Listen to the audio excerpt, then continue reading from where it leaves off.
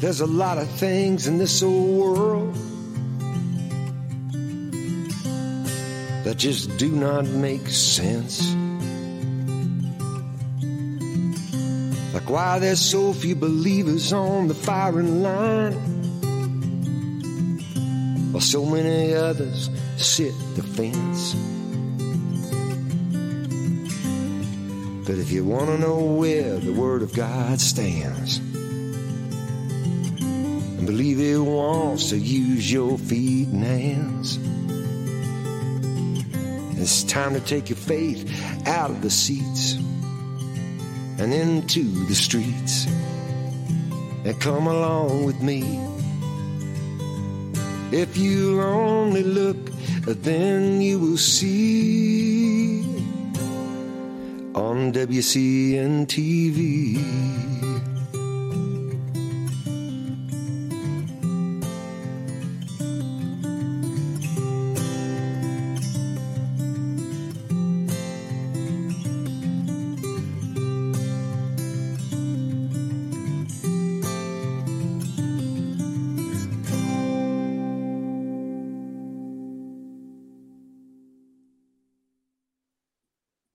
Hi, friends. Pastor Mike with you again today here on WCN TV. Thank you for joining us. You're going to love this lady and the book that she's written, because I have to tell you a personal testimony. I loved it. And you'll want to get the book. And I'll give you the website before we even get started on this interview. www.marianne-howard.com. It's up on the screen. Thank you, producer, for putting that up there.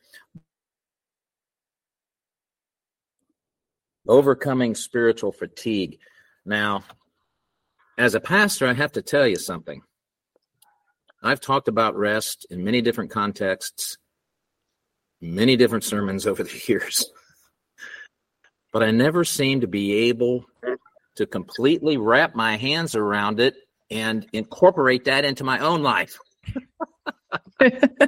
There's reasons for that, and we're going to talk about all of those things. Marianne, I am so blessed to have you join me today on WCN TV. Thank you so much for having me. I'm so glad to be here. Well, you know, Americans, we are some of the most stressed out, anxious people on the face of the planet. Now, we think we have good reason for that. We have a long list of, I don't want to be unkind and call them excuses, but we think that that's just what it means to live the American dream, that we're constantly on the go. Busyness. You talk about busyness. You talk about hurriedness. And well, you talk about so many things. I think I told you before we went on the air, Marianne, I don't know that we're going to get through all of these things. So, friends, you're going to have to get the book. I guess that's where I'm going with this. Get the book. Read it for yourself. And I'm going to believe that when you get the book and read it for yourself, you're going to have someone's face in your mind that needs to read this book, and you're going to pass that along. That would be fantastic. So I guess because I've already read the book and I know it's about your life and testimony and about how you found rest. What led you to write this in the first place? Because this is, by your own admission, completely contrary to your own life. Yes.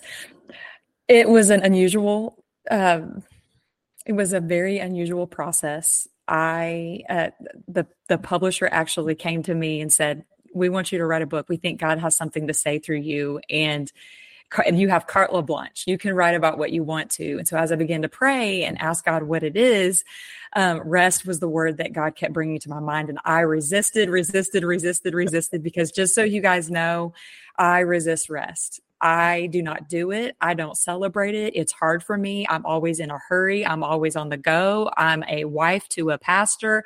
I'm a mom to two teenage boys. I'm a friend. I'm a ministry leader myself. I work. There's lots going on. And so the Lord, he wanted to show me something very important. To be honest with you, this work came out of my own wrestle. And so I think God just had me sit in the corner in the back of my house to spend time with him and understand more about what he wants from me and that he's the giver of rest. I'm turning to the wrong things. Amen. Amen. Here's a quote, folks, from Marianne's book. In our hurried culture, your life's purpose is determined by what you do. Boy, isn't that the truth? We ask people all the time when we first meet them, so what do you do? Because that's at the top of our list. What we do identifies us. Well, not so fast. Rest of the quote. God's idea of purpose is not about doing. It's about what you are becoming. Boy, that zeroes us in, doesn't it? Yeah, that's right. That's right. I think our culture, we idolize efficiency, speed, productivity, achievement, self-sufficiency, that autonomy, and convenience. And all of these things are getting in the way of staying close to God. That's right. And so our value and worth is getting attached to being in demand. So we get addicted to the need to be needed, which you read about early in the book. We get addicted to the need to be needed rather than the need for God to move. And we've become so consumed with strategy, skill, and charisma, we've stopped emphasizing the soul side of leadership. And so what happens is we are always assigning to ourselves some sort of identity, and we will either shop for it vertically or horizontally. Yes. Yeah.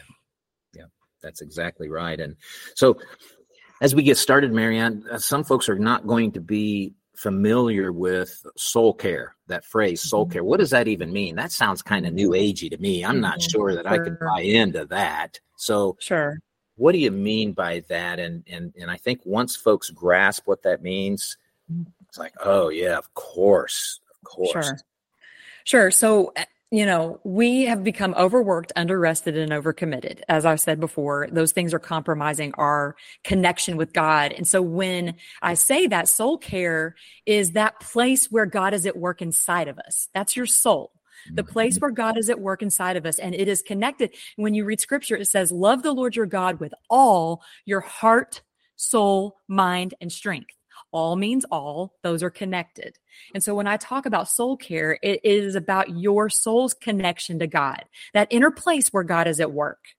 And so one of the things that and I'm sure we're going to talk about this in the conversation, but a lot of what I emphasize in the book and where we get rest is through spiritual disciplines for intimacy, which helps us, that soul care piece. There's steps that I give to help connection to God. We've got to make some adjustments in our daily living so that we are pressing in to know him. We're unplugging from the noise and plugging into the presence of God. Yes. Amen. And love the layout of your book, Marianne, as well. And folks, listen, you may be looking at this and you're thinking, wow, well, that's a pretty short book. I can whip that out in an hour or so. And I'm going to tell you right up front, no, you won't. It's only 8 chapters, but I can guarantee you'll be pausing on about every page and rereading something because you want to absorb it. You want to give it a little more thought and meditate on these principles. And I like the book, Marianne, because you actually give steps in each of them. You give examples.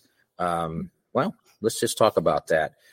So in chapter 1, by the way, the foreword was great.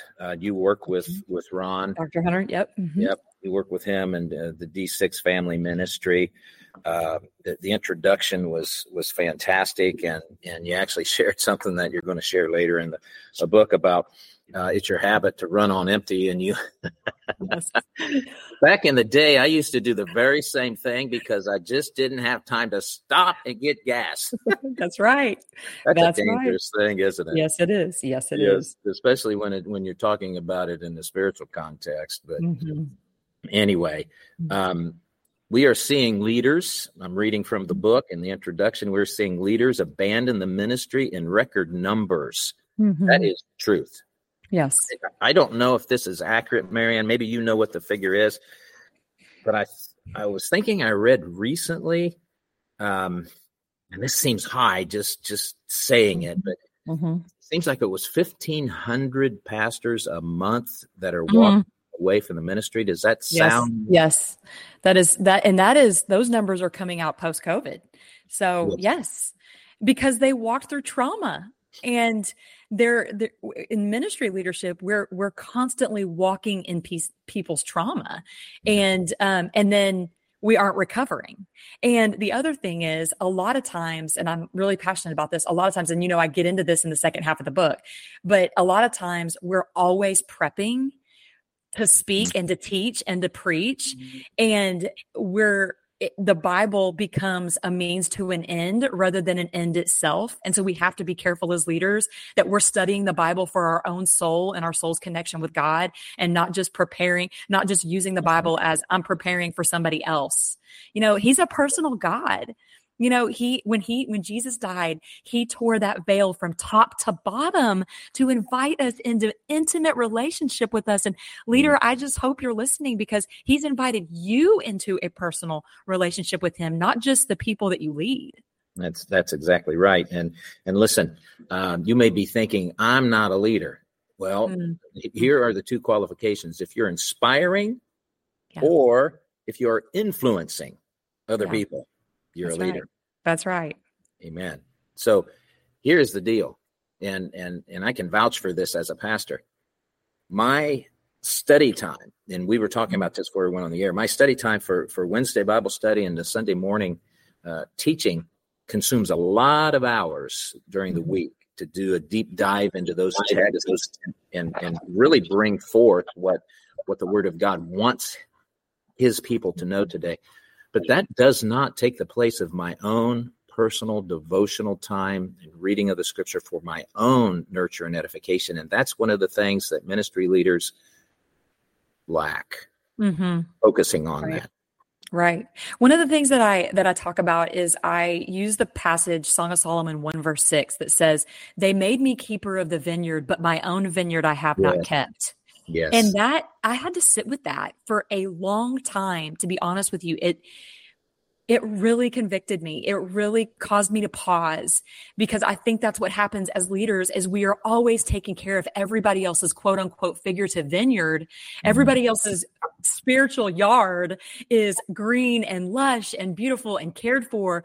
But later, when we stop and look at our own yard, we look at our own vineyard, our own soul, we realize there's weeds, there's overgrowth, there may be some dead places, the foxes have crept in, and there's been destruction. And so we've got to stop and take a really good hard look at our soul and make sure that we're pouring out of rest and we're pouring out of our connection with God, and not operating in autonomy thinking we've got this. Yes, that's exactly right. One of the principal points I've learned over the years, I've been pastoring for 25 years now, and various ministries for 35, born again believer for 40 years now. That's hard to believe. Where did 40 years go? Right. But one of the things that I've learned over those years is that we have to live for God and identify what his expectations are, and then live in that. Right. Not the expectations of what other people have for us, because I can tell you something, that's a losing battle. That's right. That's right. So the layout of the book, friends, for those of you who've joined me, and thank you for joining me today. We are talking with author, ministry leader, Marianne Howard. The book is Rest, Overcoming Spiritual Fatigue. It's only 8 chapters, but again, I'm telling you, you better have a notebook and pen with you, because you're going to want to jot down some things. In fact, I grabbed a quote. I forget where it was at in here and posted it someplace. I forget now, but it'll come back to me before we're done, I'm sure. So 8 chapters, but the first 4 chapters will identify areas in your life that reveal resistance to rest. Now, some folks have probably said, well, I rest all the time. I'm retired. That's not the kind of rest we're talking about. No. This is spiritual rest, isn't it, Marianne? That's right. And it comes from Jesus. He says, "Come to me," Matthew 11. All means all. Those little words are so important in scripture. "Come to me, all you who are weary and burdened, and I will give you rest." He doesn't say, "Come to me, all of you who are crushing it and living your best life, and I'm going to give you something." No, he declares, "Come to me. Stop, turn, release, surrender, come to me. Amen. And I'm going to give you rest. I'm the giver of rest. Amen. Amen. So the first 4 chapters identify areas in our lives that reveal resistance to rest, and the second half of the book. So this isn't just about, hey, here's the issues. Yeah. Hey, what are we supposed to do? It's Right. about, here are the issues. Now, here are the solutions. That's the right. last half of the book considers, and you call them restorative chapters. And I thought that was a good term to use. And here's a quote before we move on to chapter 1. You say in the introduction, your soul is a sacred place created by God for God. When your soul is disregarded, it doesn't eventually fix itself. Only Jesus can mend and restore the weary places in you. Amen. Right. This isn't about self-help. This is about surrendering to our Lord and letting him have his way. Yes. I just heard an illustration this week about control. It's such a myth. We all know this and we laugh and we shake our head. Yes. When we hear surrender, it's so difficult because, it's releasing control. But I heard the illustration that control is like trying to carry this big, huge pile of laundry to the laundry room, and you're trying to make sure you don't drop any pieces along the way. I mean, isn't that such a beautiful picture of what control looks like? We're trying to make sure the socks don't fall and the shirts don't fall, and you're holding this mountain of things, and you're hoping you're going to make it from across the house to the laundry room with every piece, and that's exhausting. It is. And Jesus is like, let me carry that. Let me do that for you. Yes. And so, control's a myth. We don't have it. He says he goes before all things and in him holds all things together. Yes. So we've got to trust that he is the holder and keeper of all things. Amen. Amen. Yeah. So I'm picturing myself with that big mound of clothes as you're talking about that. It's like, I can't even see where I'm going. I know. Exactly. Yep. So, that's right. Chapter 1, spiritual neglect. Spiritual neglect. There are some signs of soul neglect, and you actually give us in this chapter 4. Oh, there it is. I grabbed that Robert Murray McChaney quote. No amount of activity in the king's service will make up for neglect of the king himself. Wow. That's right. Yeah, that's powerful right there. But spiritual neglect, you give us some signs that we can look out for to understand, because folks, let me tell you something. In this area of spiritual intimacy and spiritual rest and abiding in Christ, and everything that entails, that's a blind spot for a lot of people. They substitute busyness, hurriedness. So we're going to talk about all these things, but we think because of this, then we are resting. And the fact of the matter is, that's not what the Lord has called us to. So anyway, what are some of the signs of soul neglect? The first one you mentioned is distraction. Whew. That's a big one. Oh, distraction. It is. And I'll tell you, James 1:14, this is important. It says that we are lured and enticed by our own evil desires, our own desires. It's not a one-size-fits-all enticement. I'm actually traveling and speaking on this very thing in a few days, and I have this visual illustration, this visual picture of a lure, a fishing lure. If you've ever been fishing, you get the shiny, bright lure, and the purpose of a lure is to throw that out there and to draw the fish to come and eat. And he thinks it's food, but we know it's not. It's going to take his life. It's going to kill him so that we can eat him, right? Yeah, that's right. And so we've got to choose to look at distraction that way. Distraction is anything and everything that's coming and competing for your focus on Christ, your devotion to Christ. And FYI, I just read a statistic that we now have the attention spans of goldfish. Oh boy. 8 seconds. Wow.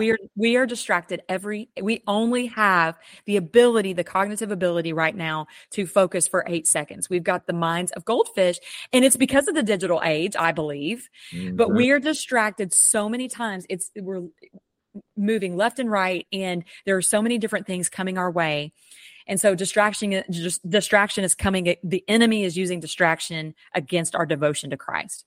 Number 2 is the danger of complacency. Yes. And it's that feeling of being satisfied but unaware of the danger or deficiency. it's a dangerous one because complacency, you can just settle right into that lazy boy recliner, spiritually speaking, and not even realize that you are even complacent. Yeah. It's just this settling in. And then the drift of wandering affections, where our affections are going in many various different directions, and we're longing and loving and lingering on things that are not Christ. Yes. And then finally, apathy. And that's just where we are just in an apathetic drift, if you will, spiritually. Now, here's something. Those are just a few. Yes. I'm sorry. Go ahead, Marianne. No, go ahead. That's just a few just to kind of get us started in chapter 1 on neglect. Yes. So here I highlighted this because I thought, well, this is the process.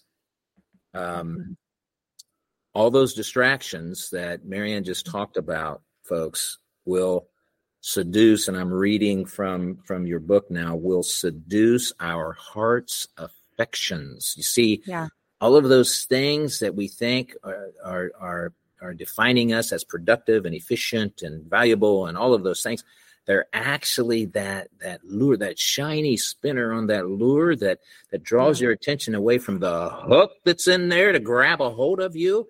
It seduces our heart's affections away from the Lord Jesus is the point.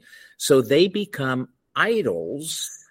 They become idols. And how difficult it is to root out something that we don't even understand is idolatry. So here's what you write. They become idols that we have to have all of these things we spend our time on.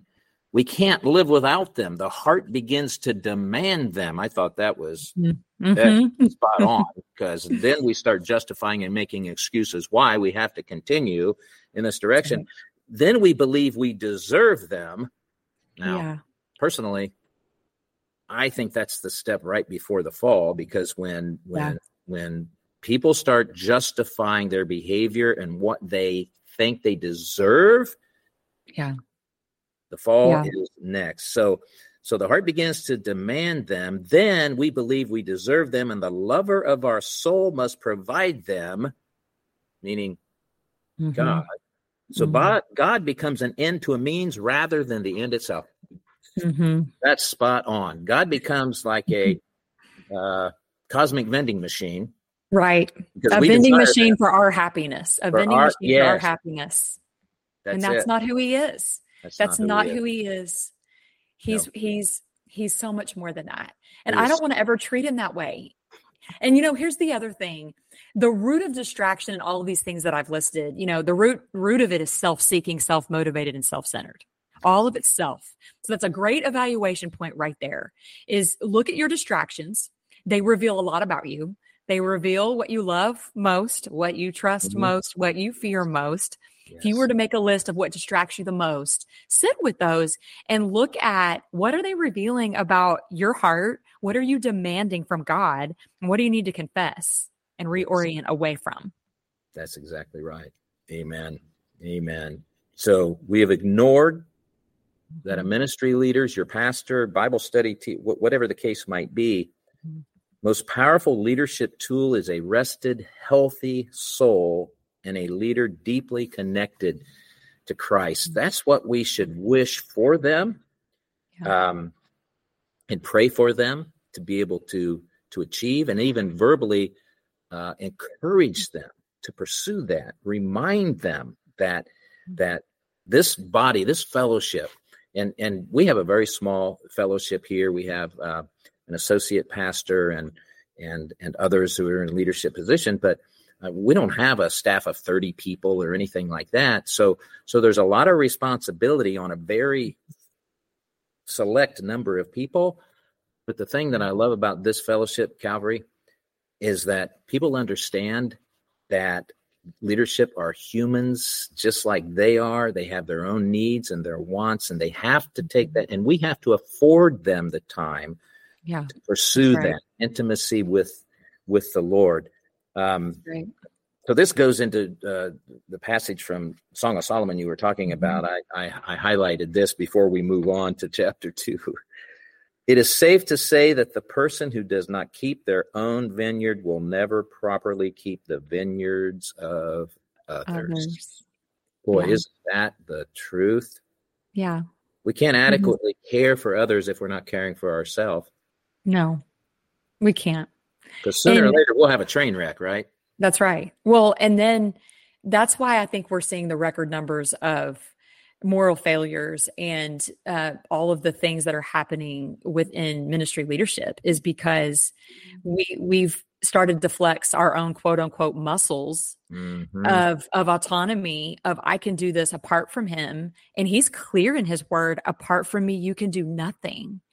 And so that's ultimately the goal of this book, is to call every person who reads it closer to Jesus, to need him, to walk with him, to press in, to know him. We can't listen, burned out leaders disciple and develop burned out leaders. Yes.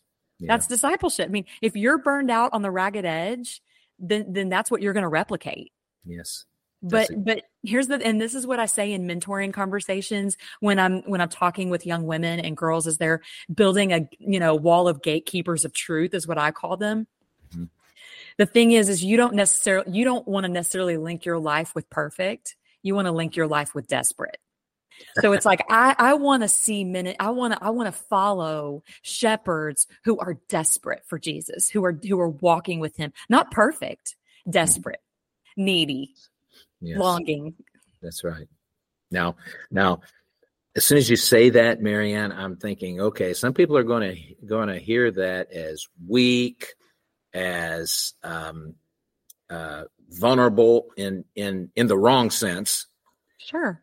But what you just described reveals a son or daughter of God that just wants to sit at the feet of Jesus and soak up that presence and soak up that blessing and his anointing and his love and his grace. And perhaps if we would look at it that way, we're better prepared. Absolutely. I would, as we're moving through this chapter, I would love for the listeners to hear Psalm 107 verse 9 says, "For he satisfies the longing soul. And the hungry soul he fills with good things." Yes. So I just want to say, if you're tired, even if you're operating in some self-sufficiency and pride and arrogance, this scripture truth is for you. He satisfies the longing soul. Just declare that he's God and you're not. You're not God. And you're not weak. The call to walk with Christ is about surrender. That's not about weakness. That's about he's God. He's creator God. And we're image bearers of Almighty God. There's a difference there. See, he creates, it says in the beginning, God created the heavens and the earth. He creates something out of nothing. We have to have materials to create anything. There's the difference. He's God. We're not. That's right. Amen. That's exactly right. Producer, we're just about at the bottom of the hour, and that would be time for our sponsor spot. If you would like to run that, folks, please stay with us. On the other side of this sponsorship spot, we're going to talk about the danger of distraction, and we're going to talk about what distraction feeds, the rule that distraction places on our heart. We're going to talk about distraction as an enemy of listening to God. This is powerful stuff, friends. So stay with us on the other side of this break.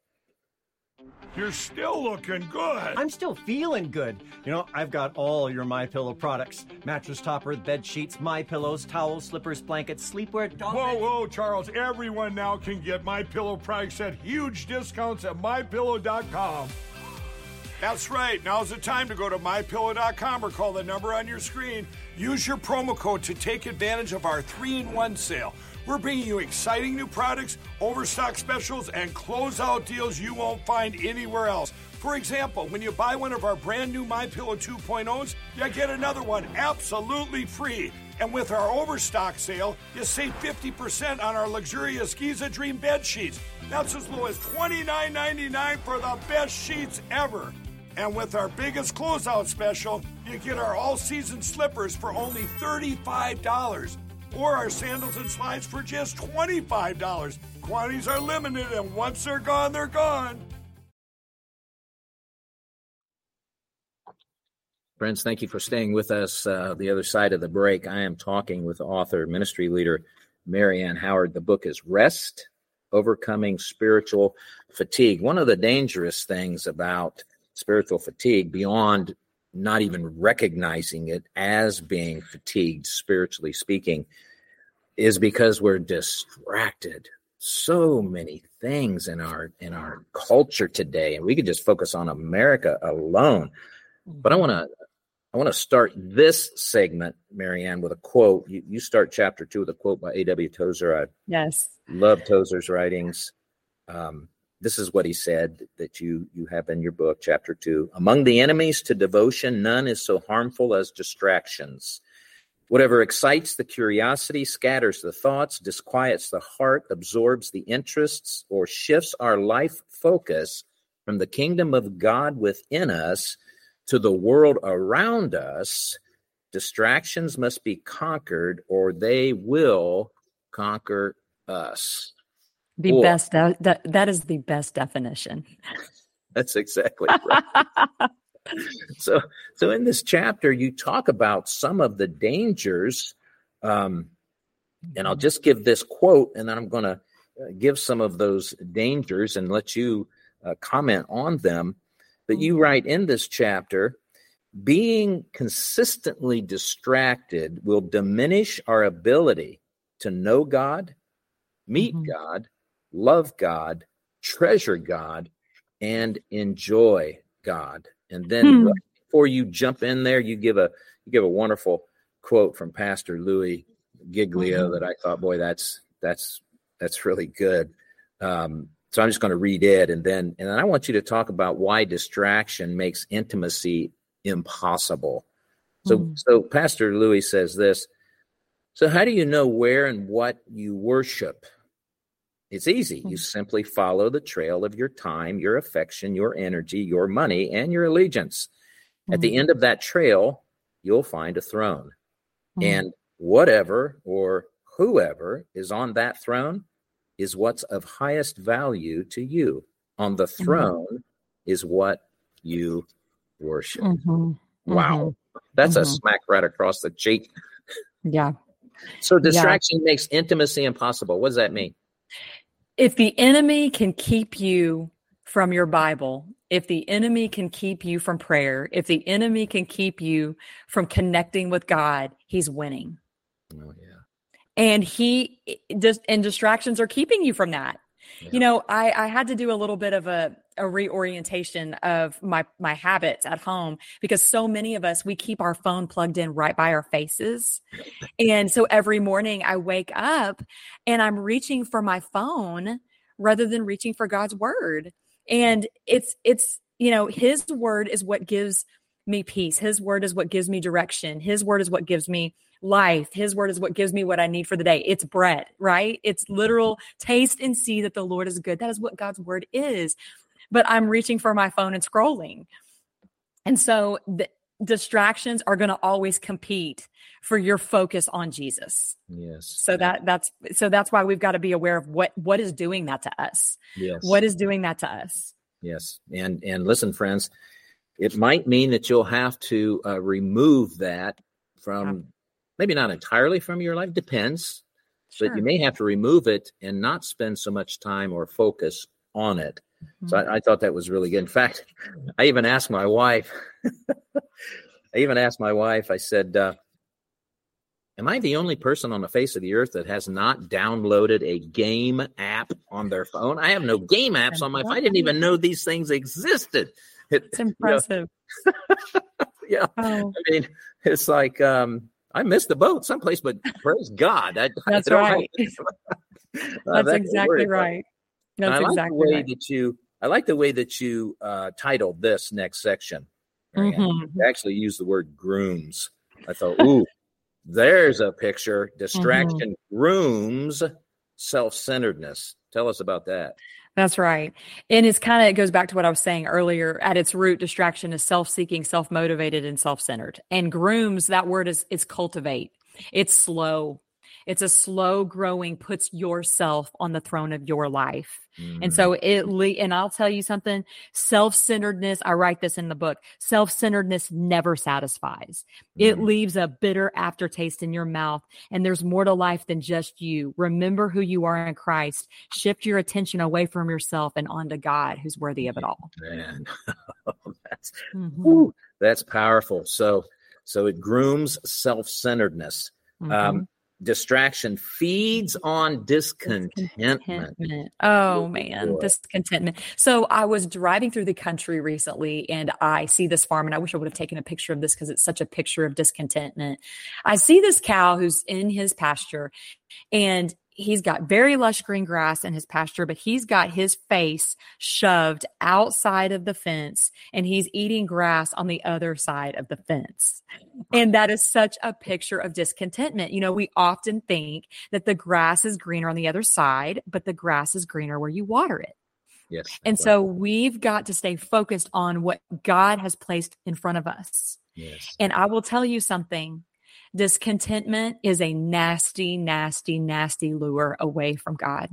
And I think you probably read in here where I talk about how it's just like when God provided manna for the Israelites, and that's what happens to us. He provides us what we need, but then we complain and say, oh, it's not salty or buttery. That's discontentment.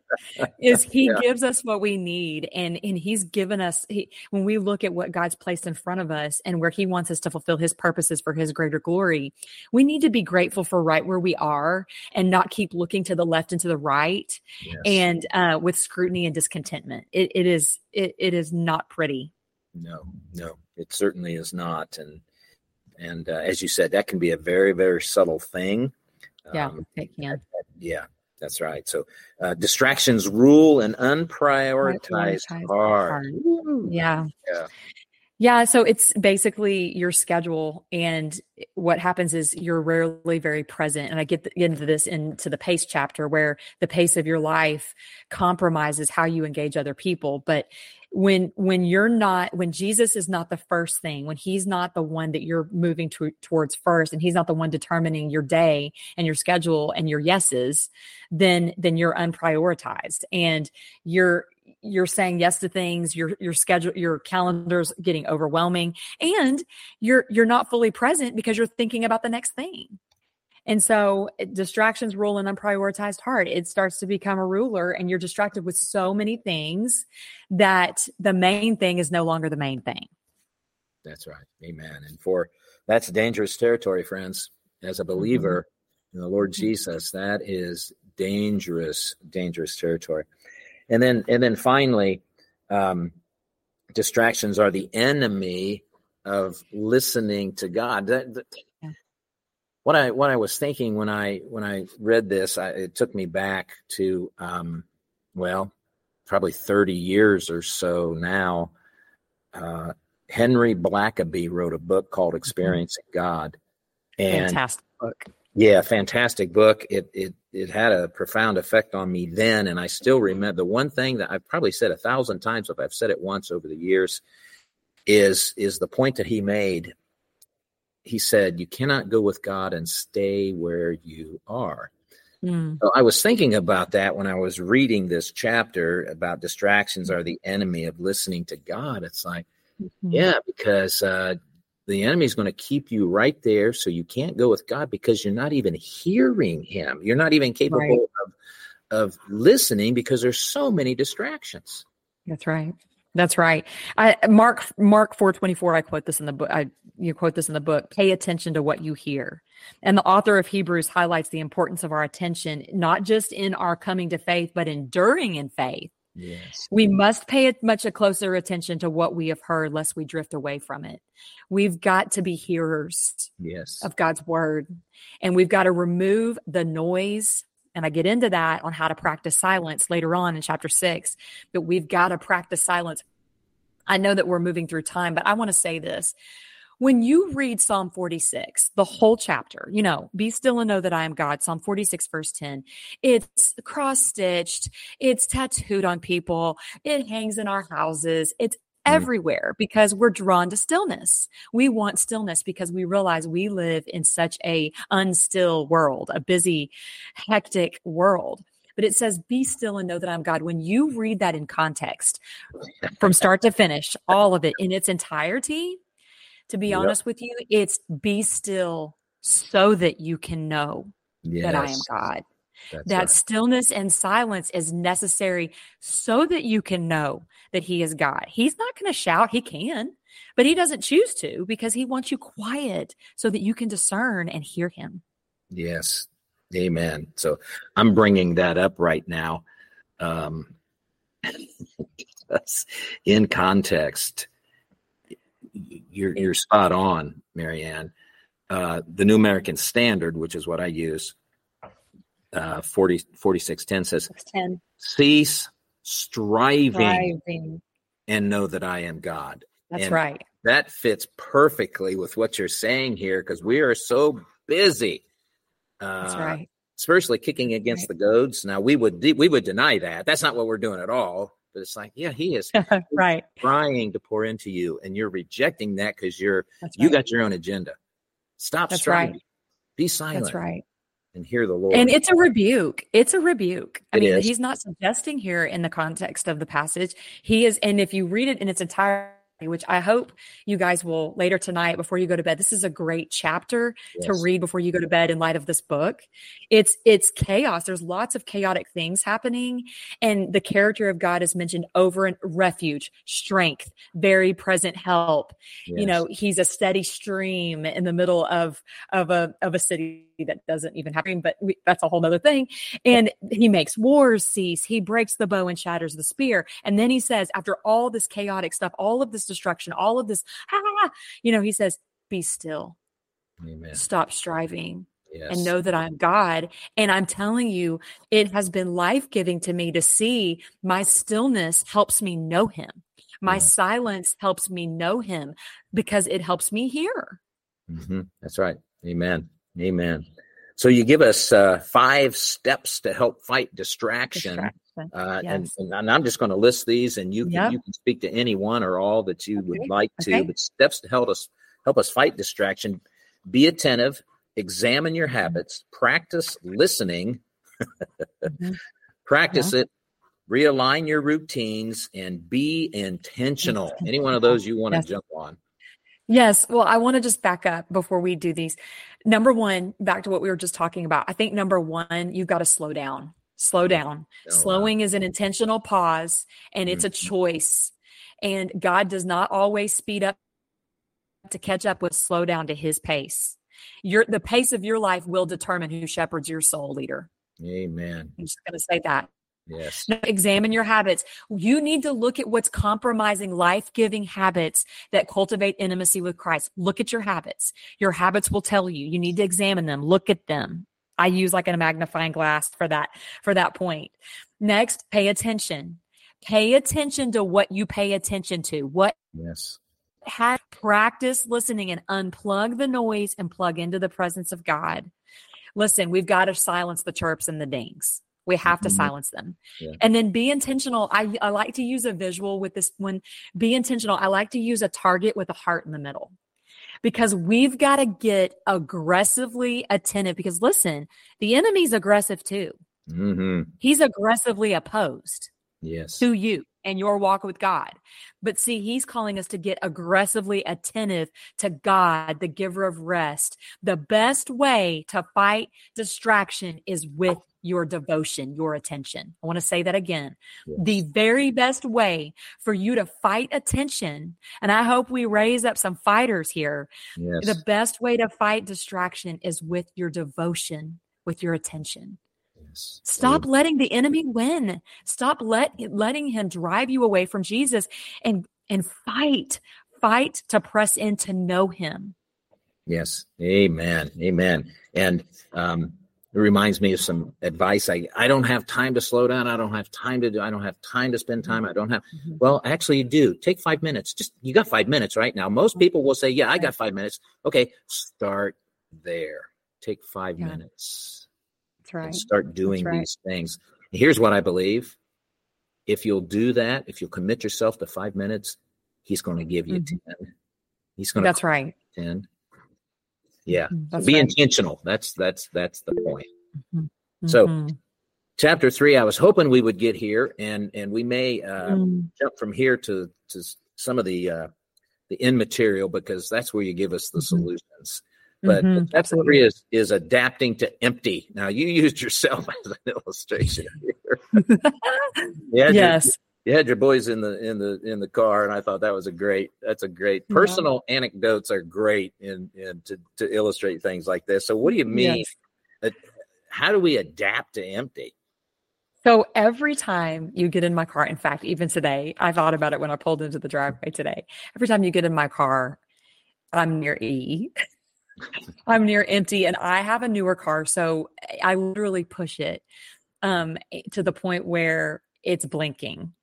And we were headed to an appointment, and my son is seeing, and I'm preparing the boys. Hey guys, we may have to push, we may have to call dad to bring us some fuel. I don't know. But what happened is my son said, Mom, how long have you been on empty? And it struck me in those words. I often allow my soul to adapt to empty, which is very arrogant, because here's the thing. We ignore the figurative fuel light to stop and refuel. And FYI, there's gas stations all over the place. I live in DFW. There is a gas station like seconds from each other. And I'm too busy. I'm too overcommitted. I'm too overworked. I'm too underrested to stop and refuel with God and his word. And we have access to him all the time, anytime. Yes. And so he's calling us. So often I push and see how long I can go, which is so dangerous, which is what I reveal in the chapter. Yes.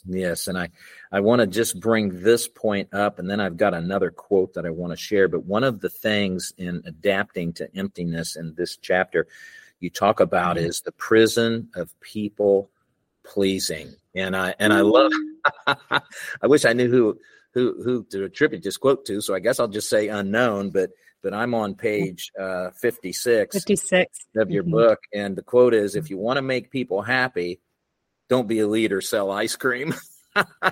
Right. Isn't that the truth? Yes. Oh my goodness. I'll tell you something. People pleasing it's a prison. Yeah. And I've heard it. I've battled it all my life. I battle it significantly in ministry. I have to go back to Galatians 1:10. Am I now trying to gain the approval of man or of God? Mm. It can be an exhausting hamster wheel or treadmill, however you want to look at that. You don't get anywhere. When a hamster is running on a hamster wheel, you're just running in circles. You're not making any ground. The same thing on a treadmill. You're running on a treadmill, you may feel better, but you're not moving in a direction. And, my prayer in this, when you read this, is that you would be a God pleaser. That there is rest. He's taking the weight. You're doing it for him. Let him take the weight, because you just can't make anybody happy, and it's exhausting. That's exactly right. And in this chapter, you talk about the burden of busyness, the seduction of self-sufficiency. You talk about the prison of people pleasing. So I mentioned that for our viewers' sake, because I want to share this quote. This is the one that I thought, I can think of a number of different places I'll be able to use this. On page 57 under the impact of identity. So summing these things up, we're always assigning to ourselves some kind of identity. There are only two places to look. I will either get my identity vertically from who I am in Christ, or I will shop for it horizontally in situations, experiences, and relationships in my daily life. This is true of everyone. But I'm convinced that ministry leaders are particularly tempted to seek their identity horizontally. Boy, oh boy, oh boy. That's right. You are not something because you are in ministry. You are not something because of whatever position it is that you hold. You're something because of Christ. That's right. And I spend I don't know if you see the pages in there that are everything according to scripture, who you are in Christ, that my dear friend wrote. And my husband will pray these over me. We pray these over my children. We read them. We want to build a fortified identity wall around my boys. Yes. And so those are powerful. That is enough to have a devotion time with Jesus for a year. Amen. Because it's everything according to Scripture, who you are in Christ. And something you can even do in your own devotion time is you could look at those truth statements and look up those scriptures and highlight them as you go. It is powerful. Yes. Amen. So jumping to chapter 5 now, invited to rest. We've got about 10 minutes left. I knew we wouldn't get through the book. There's too much good stuff in here to talk about, friends. So again, Marianne Howard, the book is Rest. Rest. Yes. It's I'll say it again, rest. And it doesn't mean sitting in your recliner. It can be that if you're having intimacy and intimate time with the Lord Jesus, but overcoming spiritual fatigue. So now chapter 5, you've titled Invited to Rest. That's something we forget, isn't it? Yes. It's an invitation. And Jesus is always inviting. He's always saying, it's easy for us in this world, the way people operate. It's, I'm not sure if I'm going to like you, so I need you to clean things up before I can engage you. But that's not how Jesus works. He invites us with all of our baggage in. He doesn't say, check it out the door. He says, bring it into me. He says, come to me. There's a turning. Stop trying to think you got to clean it all up, trying to figure it out. Stop trying to figure it out yourself. Come to me and I will give you rest. And so I moved through in chapter 5, a theology of work and rest and understanding what the Bible says about it, why there's a created order there. I think it's important for us to understand. I want to just say as leaders, he said to honor the Sabbath day. He created the Sabbath day and declared it holy. Yes. He did not declare a person holy. He did not declare a thing holy. He declared a day holy. And so let me challenge you. Are you treating rest as holy? Yes. Ooh. And are you operating out of where you're leading to rest instead of leading from it? Because there's a difference. A lot of times, I'm just going to be really honest with you. I, hustle and work and grind it out, all the work titles. And, I'm working really hard and I'm working to rest. But that's what I'm hoping to dismantle in your theology as you read the book, is that you would live and lead out of it. He wants you to come to him, the giver of rest, let him pour into you, press into intimacy with him, declare your need for him, and then out of that, you're leading and living. Yes. Amen. So the thought occurs to me as I'm listening to you, Marianne, the thought occurs to me that Jesus invited us to come to him. And he said, if you'll do that, if you'll drink of this water, living water. Right. That's right. You then. Yes. Torrents. That's right. As we're moving through, I'm doing kind of a smaller version of the book, and I've named that my breakout title when I teach it, the Redeeming Rest Roadmap. And so as we're moving through the restorative chapters, I want to just go through a few things, if that's okay, just to equip our listeners to get them through the rest of the book. Just kind of an eye. Number 1, confess your need for him. Psalm 73, verse 25 through 26. My heart and my flesh may fail, but God is the strength of my heart and my portion forever. Yes. Amen. Your strength and your heart, they're going to fail you. That's burnout. That's spiritual fatigue. But God, to the left of the but God is hopeless. To the right of the but God is your strength and your portion. For roadmap, declare your need for him, confess your need for him, say, my heart and my flesh, they're failing, but God, I need you. Number 2 is the parking. I have the parking, the little parking pin on the map, and it's cultivate disciplines for intimacy, which we've kind of already talked about. I speak about 4. Number 1 is the discipline of silence. Number 2 is the discipline of solitude. Then stillness, then surrender. And I go into a deep dive of what all 4 of those are. But that Philippians 3:10 of I want to become deeply and intimately acquainted with you. And the way that you are deeply and intimately acquainted with Jesus is by practicing some of these spiritual disciplines to help you connect with him. And then next is I have a pin drop on the map of a sheep. And the 3rd step is to be a sheep. We are always leading and shepherding. And I want to just say, leader, go out to pasture. You've got to be led by your shepherd. Yes. Be led by your shepherd. And I go through Psalm 23. And a lot of people have said chapter 7 is their favorite chapter because of the work through Psalm 23. Go be a sheep. Think about the quiet waters and the pastures and the paths of righteousness for his name's sake. And then finally, last but certainly not least, I've got the pin drop. That's a home, that's a house, and that's for abiding. And that's to stay, let your heart abide in the house of Jesus. Let your heart remain, stay, linger. I have a passage that hangs in the center of my house, Ecclesiastes 8, verse 3. And it says, do not be in a hurry to leave the king's presence. Amen. Linger with him. I love that. Amen. So let me just conclude this. I've got, I want to quote J.C. Ryle that you have at the beginning of 8, and then I want to quote you in that section under abide, and then I'll give you the last word, and sadly we'll have to say goodbye for now, but I'm sure our paths will cross again. Yes, I hope they do. Chapter 8, leading from rest. Here is J.C. Ryle. To abide in Christ means to keep up a habit of constant close communion with him, to always be leaning on him, resting on him, pouring out our hearts to him, and using him as our fountain of life and strength, as our chief companion and best friend. So in this chapter, this is what you said, and I'll read this, and then I'll give you the last word. The fruit of a soul at rest in Christ is organic, and it's not mechanical. It's inside out growth.